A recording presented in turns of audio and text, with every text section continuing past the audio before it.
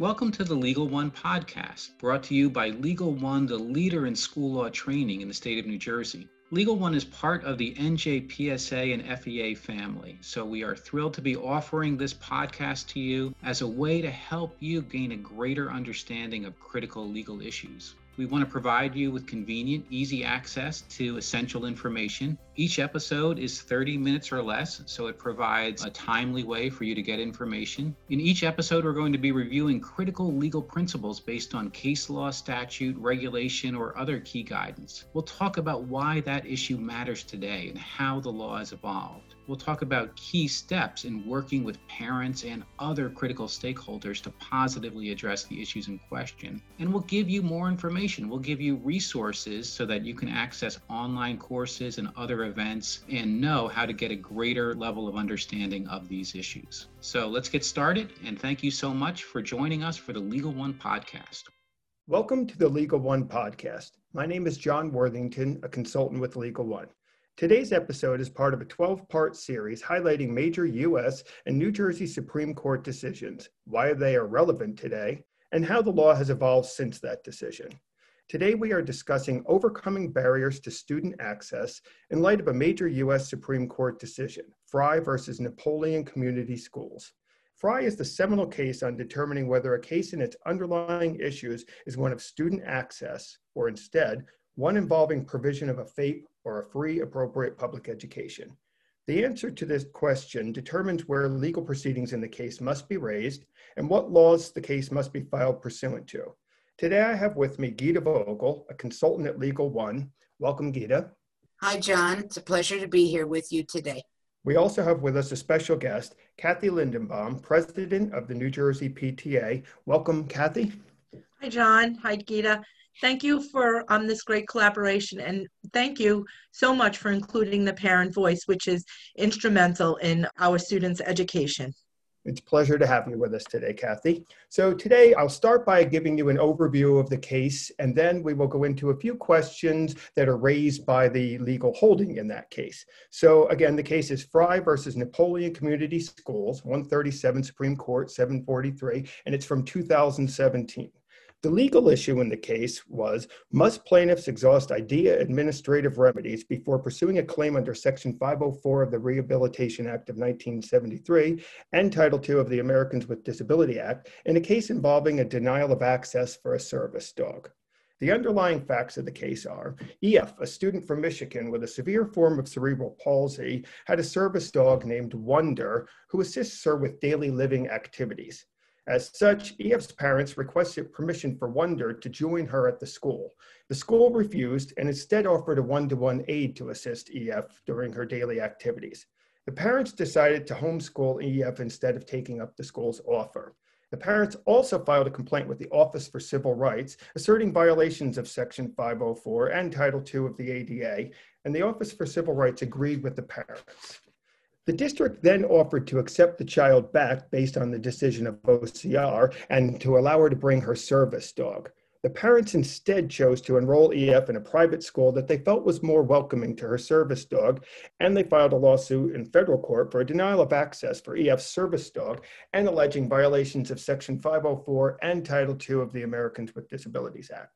The district then sought to have the case dismissed for failure to exhaust administrative remedies under the IDEA.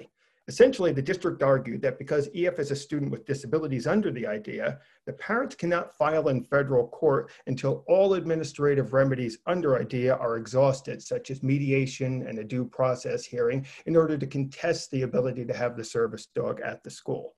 The district court agreed and granted the district's motion to dismiss the case, and that decision was affirmed by the Sixth Circuit Court of Appeals.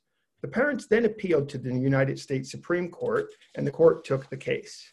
The Supreme Court, after examining the facts of the case, held that the exhaustion of administrative remedies is required when the gravamen, or crux of a parent or plaintiff's suit, is a denial of a free appropriate public education, which is the only relief the court concluded is available under IDEA. If the gravamen of the complaint is something other than a FAPE denial, exhaustion is not required. So that was the question the court determined has to be answered each time when determining whether a parent can file directly in federal court or if you have to exhaust your remedies under IDEA. The court noted that there's no magic words that required in the pleadings in order to make this determination. The important inquiry is what relief the suit in fact seeks and whether the relief is available under IDEA. So essentially what the court held is if the case involves a free appropriate public education for a student with disabilities, then you exhaust IDEA's administrative remedies, mediation, due process hearing, then you can appeal to the courts. If it doesn't involve a FAPE, you can go directly to the district court and file a lawsuit. In order to make the determination, the court gave 3 guiding questions to determine what the crux of a complaint is. The first question is, could the plaintiff have brought essentially the same claim if the conduct occurred at a public facility other than a school? So essentially what the court is saying is that if you could file the same claim if you were denied access to a municipal building or a public library or other like facility, then it wouldn't necessarily be that FAPE is the crux of the complaint.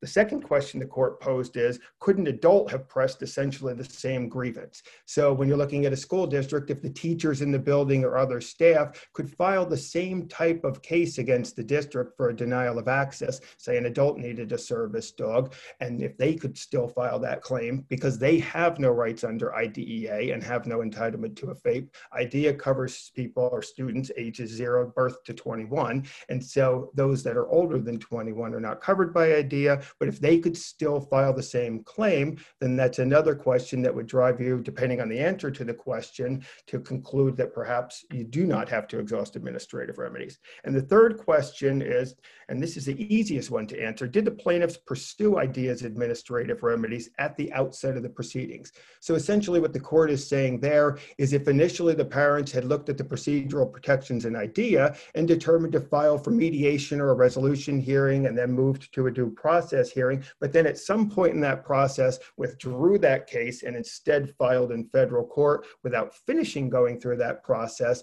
that is another factor determining whether it's really an issue involving FAPE. So really when you're looking at the questions, if the answer to the first 2 questions is no and the third question is yes, then you would conclude that this is a case that should be brought under IDEA, which would cause you to have to go through the procedural protections in IDEA, file for mediation and a due process hearing. If the answer is yes to the first 2 and no to the third, then your answer would likely go to, you can go directly to the federal court and file under Section 504, ADA, and other laws as applicable. Now, when you're looking at relief available under IDEA, because that's one of the central questions to this is going to come down to what relief is available under IDEA. If there is relief available, you have to file there first, or that's at least one of the factors in those 3 questions. So when you're looking at the remedies, as I said, there's mediation, due process hearings are the types of relief that are available. And basically the court said, if it's an issue appropriate for special education mediation and due process, then it involves a FAPE. And when you look at the state regulations, basically the types of issues that are available are issues over identification, evaluation, program placement, provision of a FAPE are the types of issues you can file a due process hearing for. So if it falls within the scope of, is the child eligible for special education? What services should they receive? Where should the program and placement be? Those types of issues are FAPE issues. And the court concluded that's the only type of relief you can get under IDEA, a free appropriate public education. So if it falls within the scope of those issues, then you would exhaust those remedies first, then you could go to federal court. And if not, you wouldn't have to do so. Now, when you're looking at what factors do you look at when assessing whether something is part of a FAPE, there are a few things you would want to look at. First, when you're looking pursuant to IDEA and the state regulations, an appropriate public education means specially designed instruction. That instruction has to be designed to meet the unique needs of a student with a disability, be provided in accordance with the standard of the state educational agency. It has to include preschool, elementary school, and secondary school children, and it has to be provided in accordance with the student's individualized education program or IEP, and that's the key part. If you're talking about a service, a program placement, something that is in the IEP, what the student will get in order to receive a free appropriate public education, then it's within the scope of FAPE and it's a case that would require exhaustion.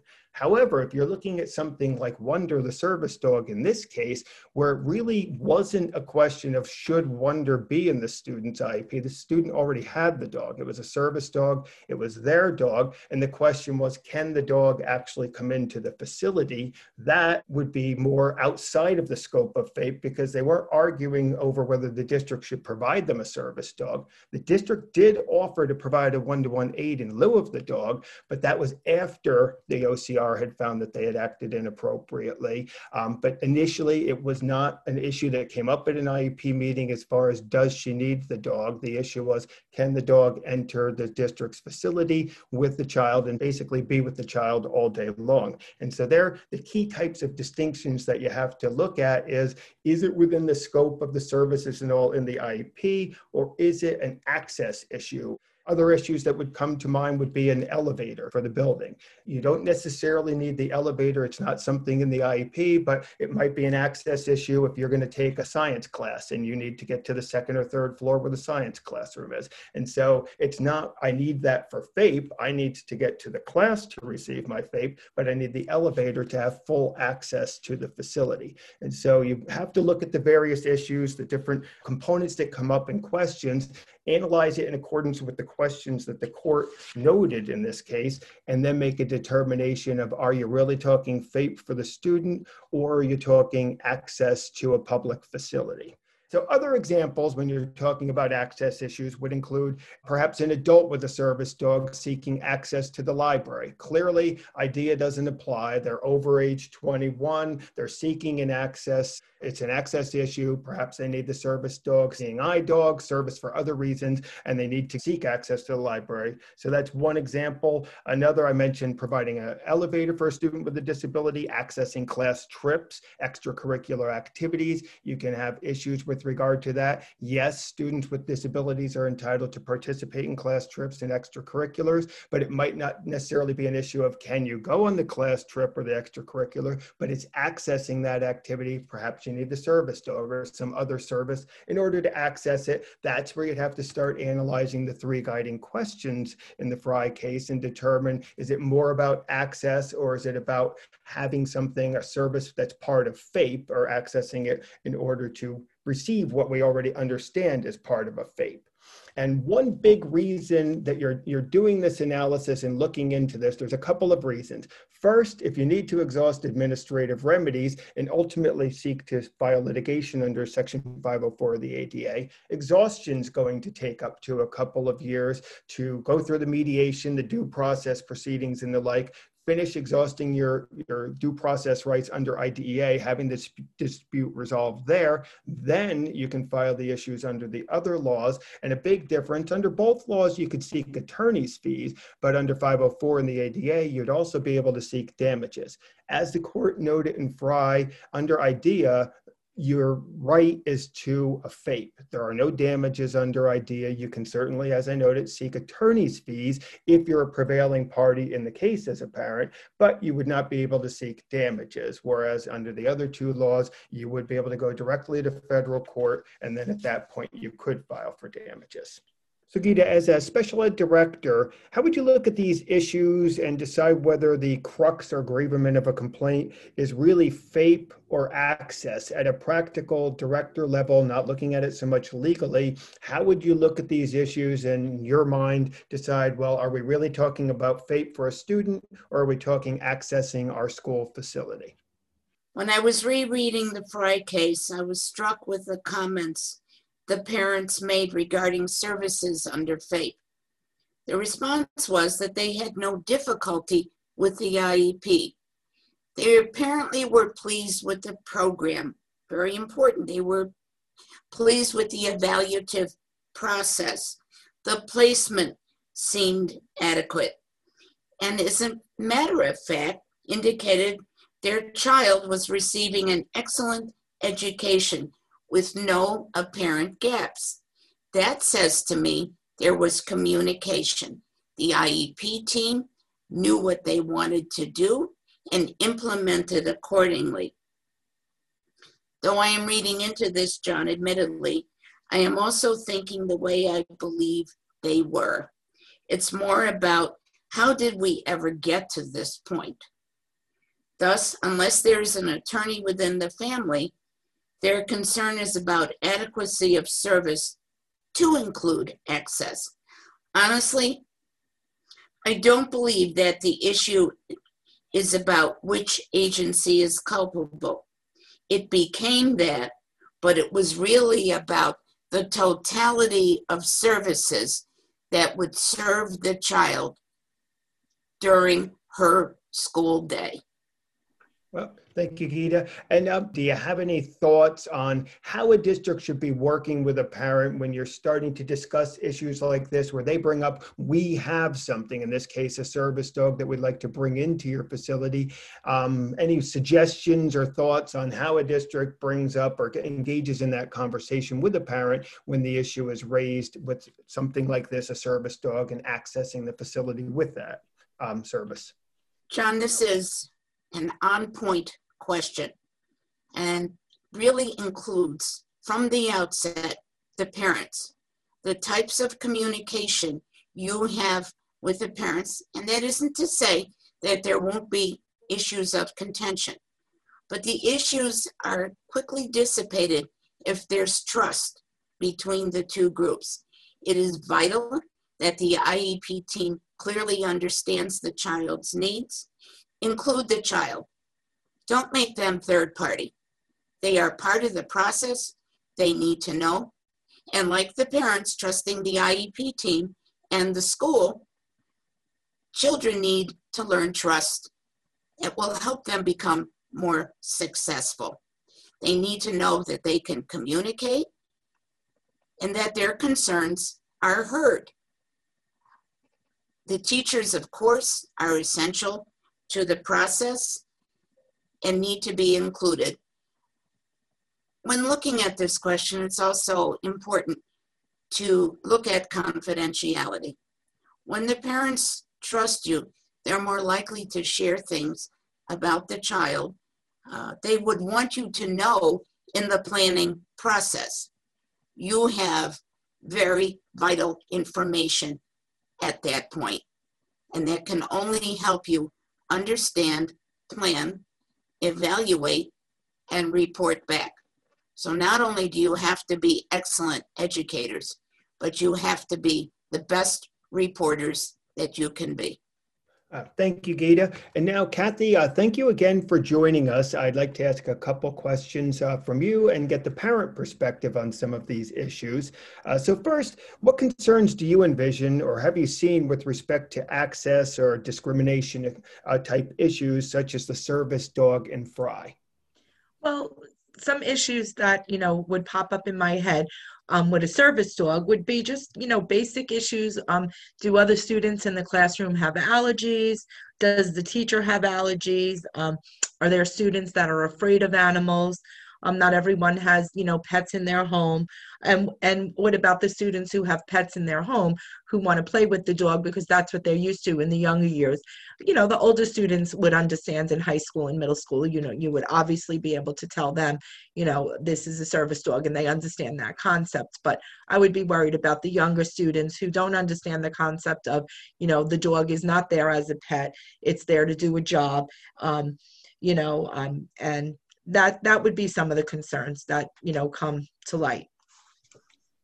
They're excellent points, Kathy. I hadn't even thought about the allergy issue or the fear of the dogs. These are basically sub-issues that are going to come up. Once you've debated the FAPE versus access issue, access isn't as simple as how did you answer the first or the three questions in Fry. Then it can come down to questions such as, now how do I bring that, say, service animal into the facility, into individual classrooms, and address the issues that might arise there. So it creates a whole extra layer of issues in the analysis, which excellent point. Again, it shows that there's a lot of layers to the analysis and the issue in addition to FAPE versus access issues. Now, have you seen many issues arise for students with disabilities where there was a debate as to whether it was an issue appropriate for a due process hearing, such as the dog in this case, or another service, elevator, or other access issues? Have you seen them arise in your work with the PTA? I have seen one issue arise with the service dog, and there were parents that were just concerned about some of the issues that I spoke about. concerned about, one of the issues that was brought up with the issue was in the lunchroom. Will the service dog be accompanying the student in the lunchroom? And if so, will children want to give treats out? Will the dogs, be, stealing food? Like we know, like we all have a lot of pets. Like we spoke about John before this, we all have a lot of pets, and unfortunately, my pet isn't very good when it comes to having food. Always looking to beg for treats and just things like that. So my answer to them was, check your school policy, go to your district superintendent, your administrators, and ask them, if there is a policy about that, and if there is, what is that policy? So this way, as a parent, what is expected. And again, like Gita said before, communication with everything is key. We talk about that not only with issues like this, but with all issues, because you might not always like what you hear, but when it's communicated to you, you know the answer, and it doesn't seem like things are being brushed under the rug or things are being hidden. So that's really the most important part of I think communication between the schools and the families and the students. Gita brought up a good point. Students need to be involved in their education. That's how we teach them how to advocate for themselves.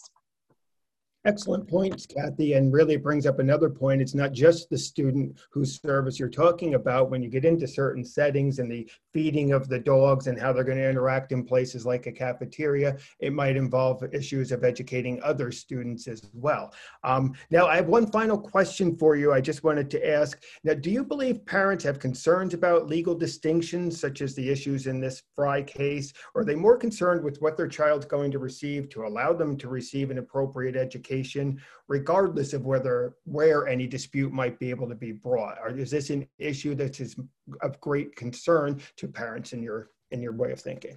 Yeah, I think all parents, regardless of whether they have a typical student, a special needs student, they all are concerned first and foremost about an appropriate education for their child. I think that students parents need to trust their school districts, because distrust, when you don't trust someone, like Gita said before, that becomes an issue. But parents do need to understand, and we say this all the time, that districts need to follow the law. What might seem easy. I was also a school board member at one time, and I could remember things before I was a school board member that things just seemed to be like, well, why can't they just do A? But once I became a school board member, I knew that in order to get to A, you had to follow B and C. So parents need to understand that also.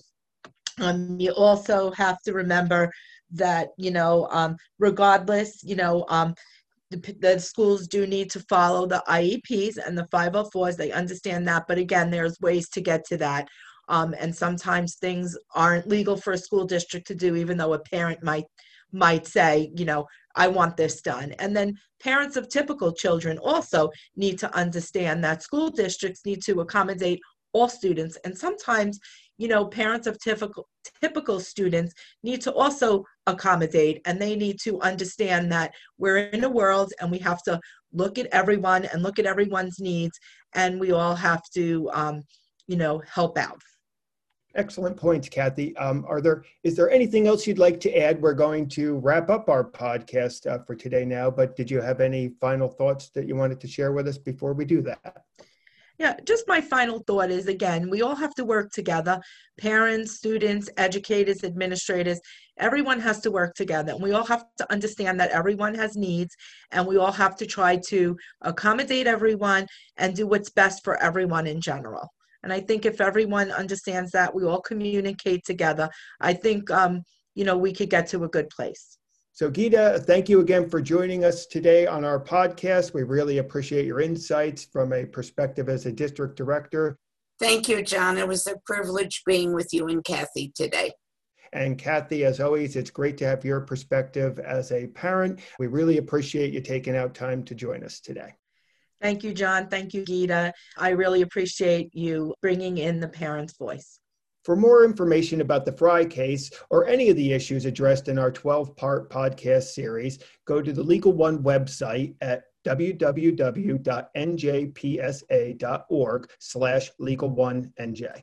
And also, for more information about the NJPTA, visit their website at www.njpta.org.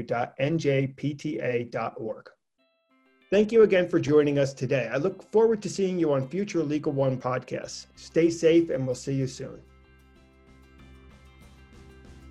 Thank you for listening to today's episode. If you would like more information on the topics we covered, a full list of episodes, or a preview of upcoming topics, please visit our website at www.njpsa.org/legal1nj.